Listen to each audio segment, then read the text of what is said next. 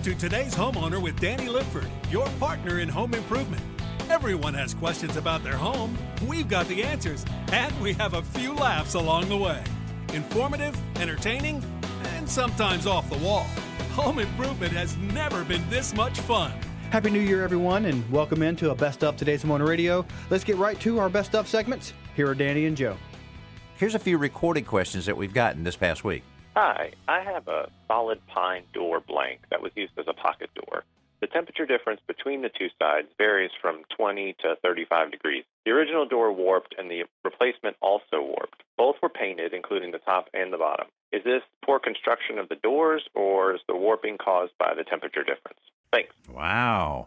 I'm not sure why. I mean, if you have a 20 to 35 degree difference in temperature, that would almost indicate that it's exposed to the outside, but certainly wouldn't. I've never seen a pocket door that I can recall. No, I don't think that's the case. On the exterior of the house. So I'm not real sure on that. And certainly temperature doesn't really cause warping of a door as much as moisture. Now, I would first suggest that the door be sealed on all edges. So you did mention that it was sealed on there, but it does need to be sealed top, bottom, sides, everywhere to prevent any moisture infiltration from causing that kind of problem.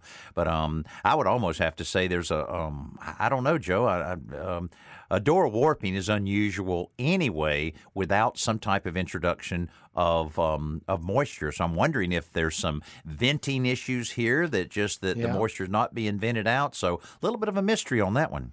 Yeah, it's almost humidity, but even if the door wasn't warping, why is there a 20 to 35 degree temperature difference? Right, from one side of the door to the other. Yeah. Unless he has like a wood burning stove in there. Right. But that would dry out the air, wouldn't. Exactly, wouldn't create moisture. So not sure on that one, but again, the warping is generally caused by moisture. I was wanting to know what it can do for windows that's painted in, how you can break them loose without breaking the window or whatever. Well, yeah, I can. That's a good point. I can certainly tell you what not to do, which some people do, is when a window is painted shut, and I'm assuming this is a double hung window, which is when the problem typically occurs, is you don't want to get a pry bar and start prying on that, because that is definitely going to break the window. So paint is incredibly strong when it dries. It's almost like a glue. So what you want to do is, where it's glued by the paint is the window stops that go around the perimeter of the interior of the window and rest up against the window sash that slide up and down. That's where the seal is. So what you want to do is break that seal with a super thin putty knife, a razor knife, anything you can kind of try to slice through that paint seal, and then very, very gently work that sash loose. Also want to cut along the stool, which some people refer to as the window sill, but it's actually the piece of wood on the inside lower bottom is called the stool. You want to slice that to make sure that's not painted shut. And you want to slice along the meeting rail, which is where the lower sash meets the upper sash when the windows are closed. And obviously you want to unlock the windows and make sure that the lock is completely disengaged. Basically what I'm saying is any seam that should not be painted shut, you got to slice it open. That's about really all you need to do. I have a house, and I really want to change up the flooring. And I'm just wondering, can solid hardwood flooring be installed over vinyl flooring? Okay, all right. Well, we get the opposite question a lot of times. Can vinyl be put over hardwood? But you can successfully install hardwood over vinyl with a few conditions there. First of all, if it's a heavily cushioned vinyl, which was popular many years ago, I wouldn't advise that. There's just too much movement in it. And the most important thing is that the vinyl flooring is adhered very, very well 100% of the floor. You don't want any loose areas, because if you're putting down a pre-engineered floor, you're going to be gluing it down. So that glue has to stick to the vinyl that sticks to the floor underneath it. If you're going with a full 3/4 inch floor, of course, you're going to be nailing it down, and it's not as important in terms of the condition of the floor. But yeah, there shouldn't be any problem at all on that. And a lot of times flooring professionals would say that's a great subfloor or a moisture barrier under a hardwood floor to prevent any moisture from infiltrating up into it. So, yeah, I think you could be very successful on that. And there's a lot of information on our website at today'shomeowner.com about, can I put this floor on top of this floor? If so, what do I do? That's a strong thread throughout our entire site, because a lot of people are looking at that same thing. Because you hate, Joe, so many times we have people that are looking at old ceramic floor.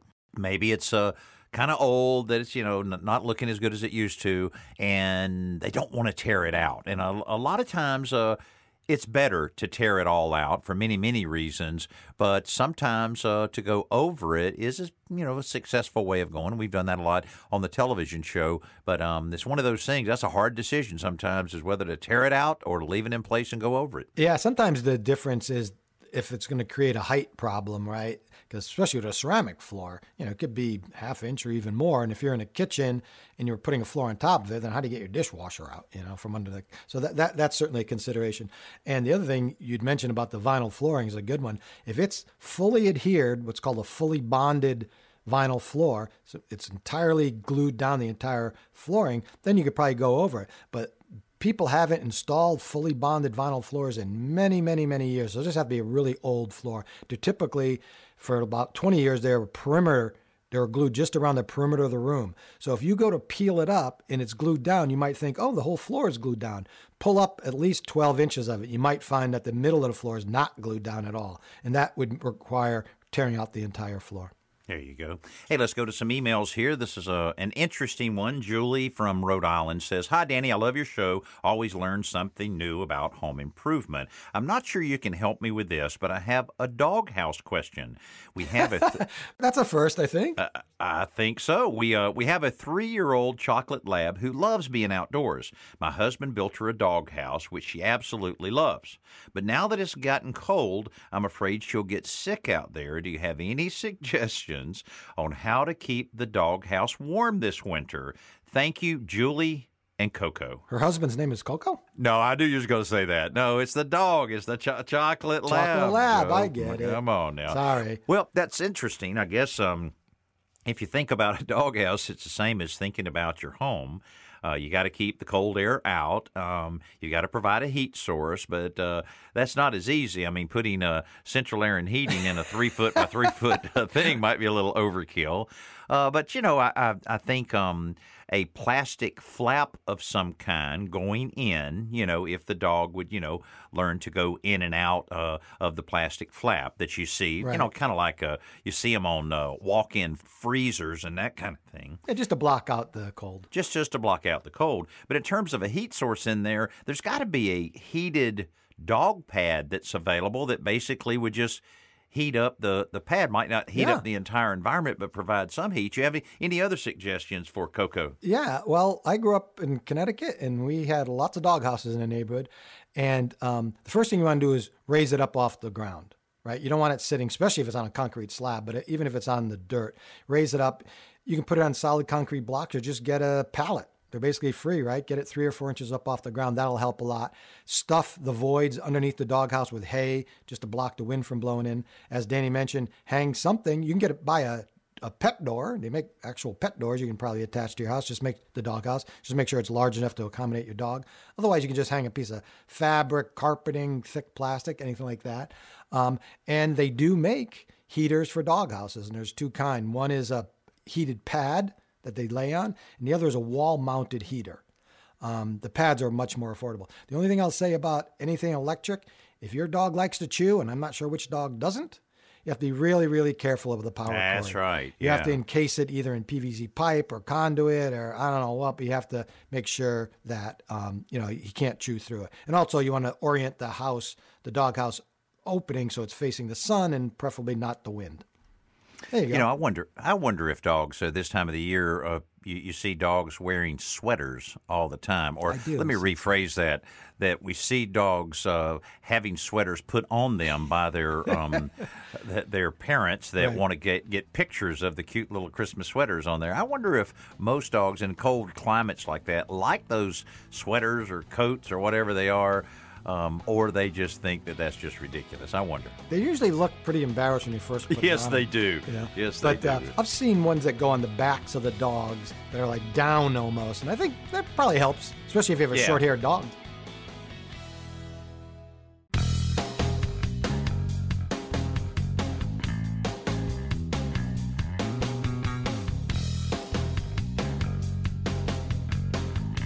Welcome back to today's Homeowner Radio. Here are Danny and Joe.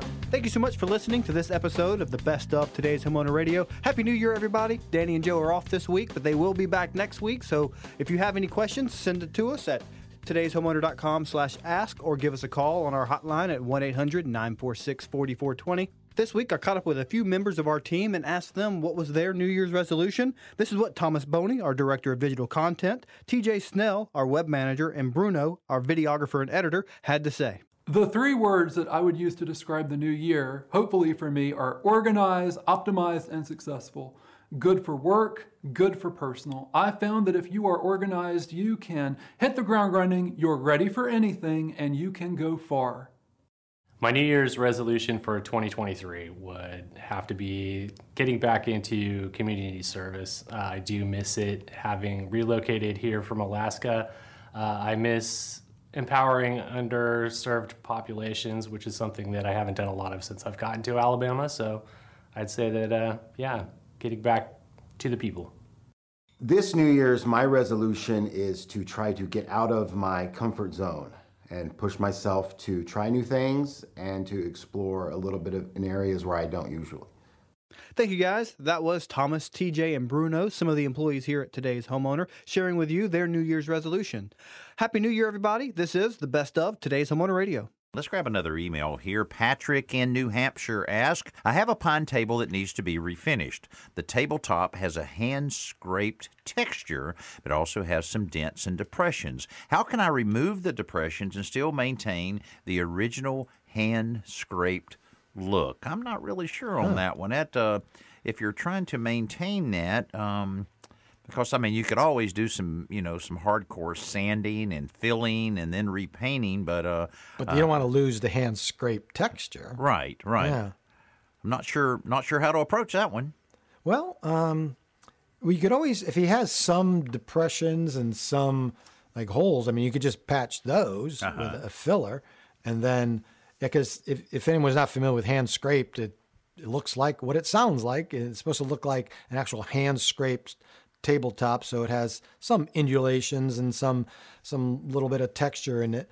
So to refinish it, you can refinish like anything else, but yeah, I would probably not sand it too much because you would flatten out all that. It'd probably be more maybe scraping. some very select sanding and then hand sanding. Maybe. Yeah, and some of the chemical stripper. I'll tell you, we used some Chelsea refinished a table recently and used a citrus citrus-based stripper that wasn't very caustic, and it really worked very, very well. You read those instructions on that because, a lot of times you want to, clean the table and then put the stripper on there for a certain amount of time. And then a lot of times you'll use a plastic putty knife instead of a metal putty knife just to start the process, scraping that first layer or two off and then reapply it, let it work a little bit more. It just kind of amazing how some of that can really lift up. No matter what you do with the chemical stripper, inside out, whatever, you still got to do a little bit of sanding on that. Right. And there's also a really important step that people often skip. And read the instructions, as Danny said, really carefully. And often with these chemical strippers, after you apply them, you cover the surface with either a paper that they give you or they recommend plastic or whatever. And the whole idea is to keep that stripper from evaporating too quickly so it has time to work. And especially if you have several coats of like a varnish or something, that's the best way to go. Give that stripper as much time as possible to cut through that finish. Hey, we're trying to get to as many of these great emails as we can. You can send us one anytime. todayshomeowner.com/ask. Pam is asking here, this is a pretty interesting one. Hello, Danny. I love watching you. You make everything look so simple. Well, I think the same thing, Pam. That's the beauty of television. Let me tell you, we can do it it as many times as we need to. My home is 37 years old, and my ceilings are popcorn. Yuck. There are several places where the popcorn has just fallen off. I assume it's due to moisture. I scraped the edges and I brushed on some primer. I then bought a can of popcorn spray to repair the bare spots. Capital letters, what a mess. The spray came out in huge globs, and it didn't look like anything like the original popcorn texture. Do you have any simple suggestions for fixing this myself? God. I hate to hear that. Yeah. We've all been there. Let me tell you, the can texture has a mind of its own, and you really have to finesse that can and have good luck in order for it to work. When it says practice, when it says shake it for 2 minutes, shake it for 2 minutes. If your arms get tired, hand it off to someone else and say, here, shake this thing. But yeah, you got to shake it up, and you do, like Joe said, practice. Get a piece of cardboard, sizable piece of cardboard, and just try it a little bit to see, because the biggest mistake most people make when they're using texture, whether it's on the walls or the ceiling, is you're putting on too much. So you want to be further away from that wall than you might imagine. And then you want to have that sweeping action to where you're keeping the same distance away from the surface as you do, going left to right.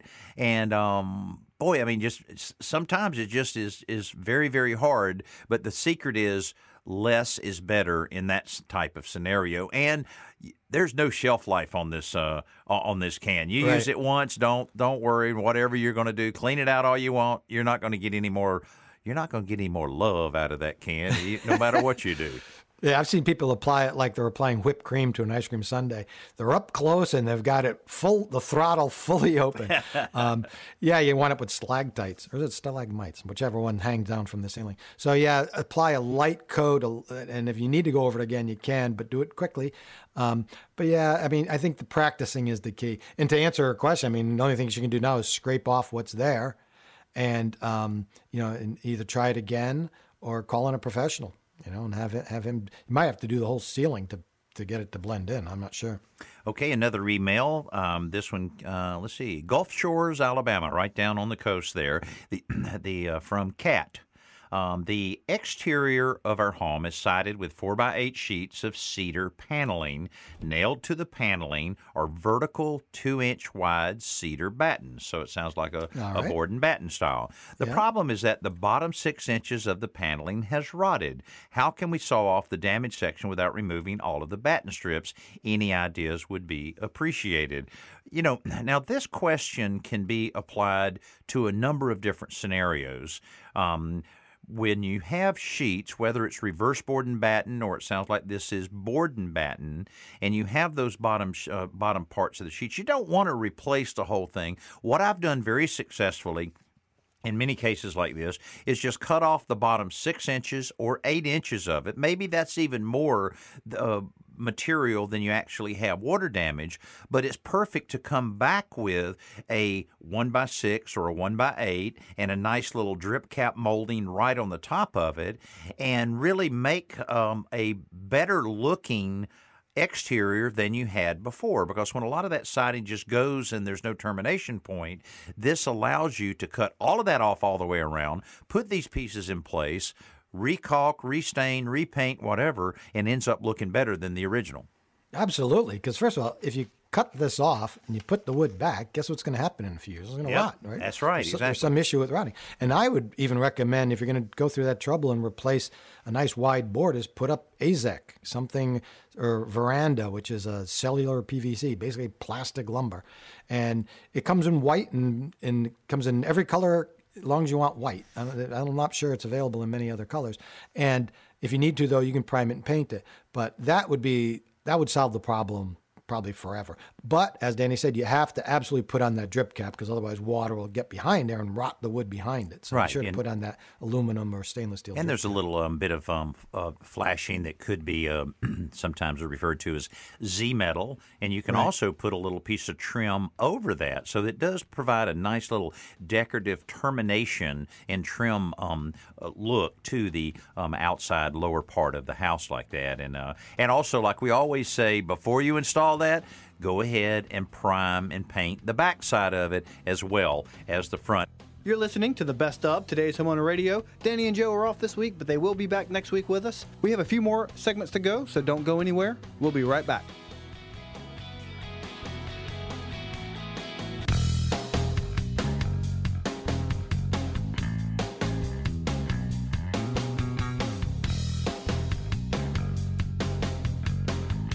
Welcome back to Today's Homeowner Radio.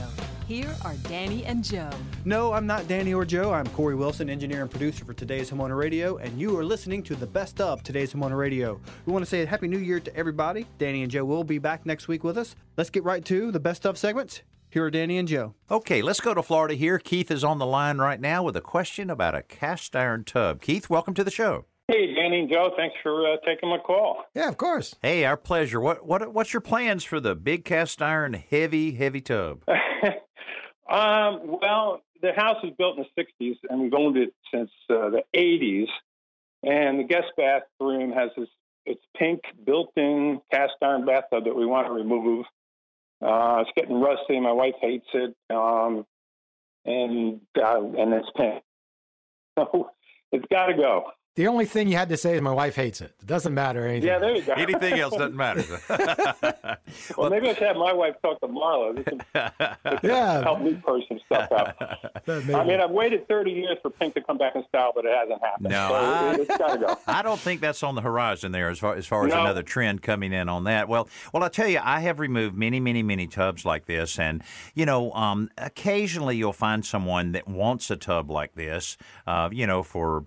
I don't know. I'll tell you, a lot of the farmers love it because, they can use it for a watering trough and things like that, even though they would really rather have a metal one that they can carry around fairly easy. But to get it out of there, really the majority of the time that we've done that, we've basically just broken it up into manageable pieces, which I've just made that sound so easy, but it is not easy. I like the way he said we. Yeah. I mean, looking at this thing, I suspect that it might be made from repurposed battleship armor, so I'm really not sure how to get this thing out.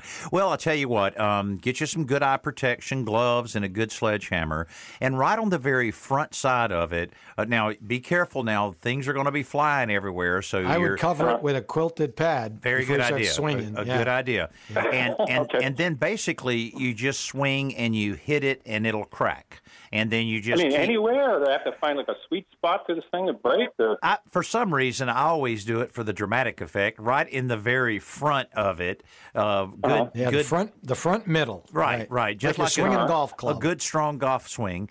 And right in the middle of it, because it's hollow behind that, so that can get it breaking. Yeah. And then you just continue breaking that in because, it's very hard to get it out like it is without tearing out a lot of walls. So doing this makes it manageable. It also makes it manageable from the standpoint of weight, easier to carry in there. Yeah. And but you can do it in somewhat of a controlled fashion. Have your wheelbarrow right there that you can throw everything in. Okay. And then you can clean the studs and so forth and be ready to install the new, lighter, easier to manage tub when you move forward on that. Right. Okay. All right. Keith, the only other suggestion I was going to make is, as Danny said, you start on the outside wall of the tub, right in the middle, swing it like a golf club, but really get at one of those quilted moving pads and cover it to keep all that shrapnel from flying all over the place. And you hit it once or twice, it'll crack vertically, then hit the very top edge of it. That'll crack. Okay. Sometimes that'll crack down the inside wall. If it doesn't, then you'd repeat. What you're doing is just cracking it up and over and across the floor, and then you do the same thing on the back wall, and you're trying to do is crack it in two big pieces. It'll come out. Yeah, that's what I'd like to do. Yeah. But that's the way to do it, because there's no way to get it out easily in one piece. Well, I was thinking of a rocket-propelled grenade might work. Yeah, that would remove the tub, the shower, the sink. Yeah. Part of the home, yeah. Well, it is great therapy. Just be careful doing it. It's great therapy if you have any anger management issues. It's a great way for you to work that out. So. All right, well, and if I do get it out in one piece, I'll call some farmers. Yeah, there you go. Exactly. That's the way to do it. Well, Keith, best of luck to you on that project. Happy New Year to you, and Happy New Year. And best of luck to you. Okay. All right, guys. Thanks a lot. All righty. Absolutely. Yeah, that's actually, I should have told him that we had that online where Chelsea and I actually broke that tub up in her house. And again, I hit it a few times. She hit it a few times. Worked out pretty well. Well, the thing that people don't realize, it seems indestructible, but it's so brittle. If you hit it, it's going to crack. Right. Oh, yeah. You might be surprised. It'll crack, yeah.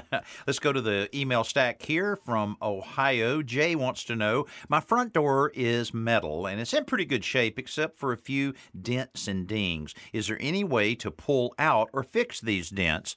Thank you very much for any suggestion. Well, you can fill those pretty easily. Of course, we talk about the use of automobile body filler, commonly known as Bondo. Right. And certainly I think that would work very well. Maybe clean the dents up very, very well. Read the instructions. Be careful on adding too much of the hardener in there because it'll certainly harden up very quick. But, Joe, I've seen that, because with a metal door, of course, most likely it is painted instead of gel stained. So Right. I think you'll find that pretty successful if you take your time and make sure you don't put too much Bondo on it. Right, yeah, Jay would not be able to pull out any dents. No, because the door is really solid inside. It's not completely hollow. But yeah, Bondo, automobile body filler would work. But I would sand the dent really well and the surface outside the dent. You want to get a really roughened surface, clean surface that the Bondo will stick to. Overfill the surface, sand it smooth, prime it and paint it. No one will know you were even there. That's exactly right. Boy, do we have a treat for you. Here's our simple solution from our buddy Joe Truini. Take it away, guys. Right now, let's go right to Joe Truini with the world-famous simple solution of the week. Okay, Danny, next time you're using your miter saw to cut long pieces of wood, like molding or decking or anything really long, you can make a convenient saw table using an extension ladder. So you don't have to go out and buy a relatively expensive saw stand if you have an extension ladder. All you need to do is set up a couple of sawhorses and lay the ladder across them, then set the miter saw in the middle. Now, depending on the base of your miter saw, sometimes you might have to put down a little piece of plywood just to hold it if it doesn't span the rails of the ladder. But that's it. That's all you need to do. And you have plenty of room to work to the left and right. And if you're making really long cuts all the way to the right, you can just slide the saw down into the position you need it. And it's durable. If there's any bounce, sometimes if you have a really heavy saw, you might find the ladder bounces a little bit. I've just taken a 2x4 and clamped it right in the middle of the ladder, going straight down to the ground, like a leg, sort of. And that just takes the bounce out of it. But that's it. And of course, it all breaks down. You store it away like you ordinarily do. So there you go. Make a makeshift saw table using your extension ladder. Well, I'll bet a few people right now are saying, gee, I wish I had known that last week, Joe, or last month, Joe, that kind of thing. Because, you do run into those kind of situations. You hear one of the simple solutions, and it makes you wish you had known it a little bit earlier. And you can you can actually view over 400 of these simple solutions at todayshomeowner.com/simple solution. Thank you so much for listening to this episode of the Best of Today's Homeowner Radio. We still want to hear from you, so send us an email anytime at todayshomeowner.com/ask or give us a call at 1-800-946-4420. Don't go anywhere. We'll be right back.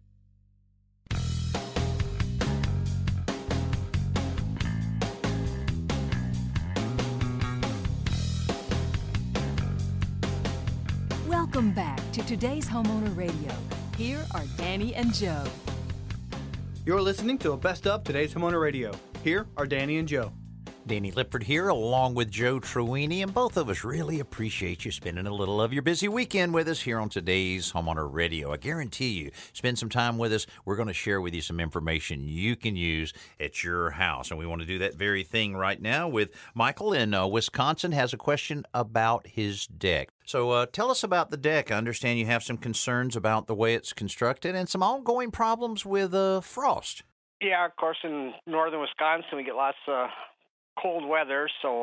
But when the deck was originally put on, they just put the posts and stuff on top of paver blocks. They didn't go into the ground with anything, and it just sits on the paver blocks.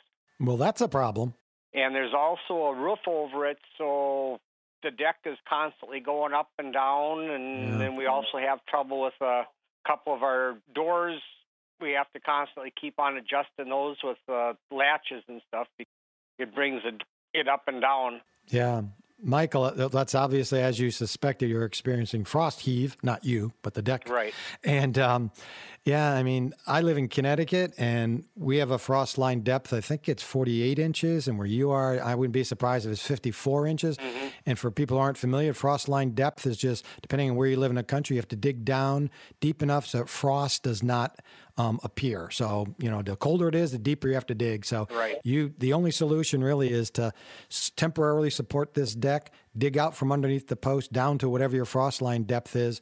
And I would not bury the post. I'm not a fan of burying any wood post in any ground anywhere. So you just pour a concrete pier up above, let it stick up 3 or 4 or 5 inches, whatever, and then sit a post on that. You use a post anchor of some sort if you want, but have the post sit on that. That's going to be your only solution to preventing frost heave, is by letting that support extend down past the frost line, and then you won't have that issue, and that would prevent your doors from getting all knocked out of whack, because they're getting affected by this frost heave as well. Mm-hmm. Now, am I going to have to take some of the decking off in order to raise the deck up a little so that I can dig? No. You're going to support it temporarily, obviously, right? Because you're not going to just start digging out from underneath these posts. So you have to support it with like a double header going across and several posts just to support it, because once you start digging out, you're going to do one at a time, I suspect. Right. So it's not going to be completely unsupported, but still, you don't want to take a chance. But no, you shouldn't have to take up the decking at all, because you're only digging underneath, right? You're not digging, and you're not touching above the post, at the top of the post. No, but what I was thinking of, if I couldn't get at it the right way that I wanted to do it, is if I dug a hole, like maybe next to where the posts are, and then install new posts? Yeah, like a new sonic tube, and then just put a post up to the deck. Oh, you could put in new posts next to the old ones. I'm not sure if that'd be less work or more work, but you're still going to have to, if your deck has sunken, you're still going to have to raise it. If you're saying it's frost heaved up and now it's too low, you're going to have to jack it up anyway. Right. And I mean, the deck is only like a 6x6 or 6x8 deck. So. Right. Oh, okay. Well, in any case, if the existing posts are in good shape, I would just try to pour new footing under. And what you might be able to do there, really, if the deck is only that small, you could get a 10 or 12 foot 4x6 and put it underneath next to the post horizontally, and then support it on either end. Then you could do the 2 or the 3 that you have there at one time, and then put the sonic tubes are good, which are round tubes that you can bury down in the 48 inches or so, and then pour the concrete, and then a couple days later put them back on place. So that'd probably be a really good solution on it, but certainly would recommend taking care of it, because that's definitely something that could be affected by a lot of different weather conditions. I'm just worried about trying to be able to get to dig at it and stuff, because a lot of the ground up here is clay too. Right. Yeah. And just trying to dig at it and. Well, I would also keep in mind that you can rent an auger very reasonably, a 1-person or 2-person auger, and get in there right beside that post if you decide to do that. Or you may cut the post off and splice it as it's coming down, and then just drill those things out. It may be well worth it when you have some challenging digging like that, especially a 48-inch hole. That'll work out on those biceps pretty strong. Oh yeah, but I'm just worried about trying to get in. From the edge of the deck, because they're right out on the very end, as far as for getting in and trying to get the hole in there fairly straight and everything. That's why I was wondering if I was going to have to take 1 or 2 of the pieces of the deck off. Yeah. Well, I would probably, I would certainly try to keep the alignment of the existing posts that you have when you reset them. So it may be cutting it off and then, or removing the post, cutting the nails and removing the post, and then put a new one in its place is going to be ultimately the better way of going. This is the Best of Today's Homeowner Radio. Thank you so much for listening. Don't go anywhere. We'll be right back.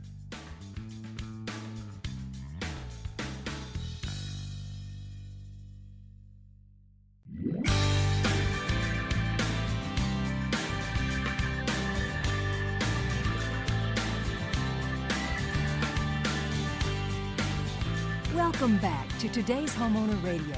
Here are Danny and Joe. No, I'm not Danny or Joe. I'm Corey Wilson, engineer and producer for Today's Homeowner Radio. Thank you so much for listening to this Best of Today's Homeowner Radio. Hope you and yours are having a wonderful new year. We look forward to hearing from you next week. Danny and Joe will be back with us. So until then, send us your emails at todayshomeowner.com/ask. And let's get right to our simple solutions. Danny and Joe, take it away. So glad to be with you each and every week here on Today's Homeowner Radio. You know, we hope that we're able to provide you some solutions to aggravating problems that you might have around your home. You know, almost every day you might come across something and it can really build up on you, and you start making a list and it gets overwhelming. Well, don't let that happen to you. Just knock off one or two things every now and then. Run over to todayshomeowner.com and find the solutions on that. And some of those solutions can be very simple, and we've got one right now from my buddy Joe Truini. Nice segue. You are a professional. Yes, sir. Okay, Danny. This one is every do-it-yourselfer probably is using a nail apron or a tool pouch when they're working on their house, which is a great way to organize your tools and fasteners and all the things you need to carry around as you're working. But the downside, the restriction of those is that once you fill up the pouches with nails or screws, and you need to switch to a different size or different type of fastener, you have to empty out the whole pouch and fill it back up. So here's how to make liners. I've used this before, and it's a great system. You take an empty 1 quart motor oil bottle, right? So you have these empty bottles of motor oil that you use after you put oil in your car. You cut the top off, like the top third of the bottle, so you just have this rectangular plastic sleeve, for lack of a better word, and they fit perfectly into the nail apron pouches and into the tool pouches. And then you just fill it with whatever nails or screws you need, and when you need to switch them, just slide out the entire plastic liner, and then you slide another one in. So you could have, like, I have 8 or 10 of these lined up down on my workbench, and they have different screws or fasteners, different sizes. And so if I'm switching from like a 2-inch screw to a 3-inch screw, I don't have to empty it out. I just pull out the liner and slip in the other one. Quick and easy, and it works every time. So try that, and I think you'd be surprised how effective it is at when you go to use your tool pouch or your nail apron. Boy, what a great idea! That's a lot better than what I do sometimes when I'm when I have a number of fasteners that I need. Right. I found these two little kids size nail aprons, and I just strap one on each of my thighs. And then I have my regular belt. So I have a lot of things there. Sometimes they slide down and I have to put on suspenders or whatever, or sometimes I just wire them to my belt. That's a good idea. Makes a little noise when I walk around and clang around and things like that. Plus, you walk around with like 80 pounds of nails. But I found years ago, I came across this little bitty toolkit. Everything was miniature. I mean, it was canvas. It had a little belt. And, I said, well, I don't guess, I've got 3 girls. I'm never going to have a son or anything. And I put that thing away, hung it up, and said, whatever. Well, then along came Gus, my grandson, about a year and a half ago. And so I found that thing and found a little bitty hammer and some pliers and things out of some of my handy-andy toolkits. I fixed that thing up and I gave that to Gus. Now he was only 6 weeks at the time, so I don't think he knew it. But it won't be long before my little buddy will be putting that thing on and going out on the job with me there. I need to let him get a little older before we start pounding those nails, but not much older. Yeah, well, I'm sure Chelsea will be calling you in a few months saying, Dad, I've got little tiny nail-shaped dents in all my walls about 2 feet up from the floor. What could that possibly be? And you'll have to say, gee, honey, I have no idea. What could that possibly be? It'll be time to grab the drywall compound there. Happy New Year, everyone. Thank you so much for listening to this episode of Today's Homeowner Radio. This has been a best of episode. Danny and Joe are off this week. They will be back with us next week. So if you want to, reach out to us at any time at todayshomeowner.com/ask. Give us a call on our hotline at 1-800-946-4420. You can also follow us on Facebook, Instagram, TikTok, and Pinterest by searching at Today's Homeowner. Thank you so much for listening. Happy New Year, everybody. And we really wish that you have a great 2023. See you next week. This is Today's Homeowner Radio.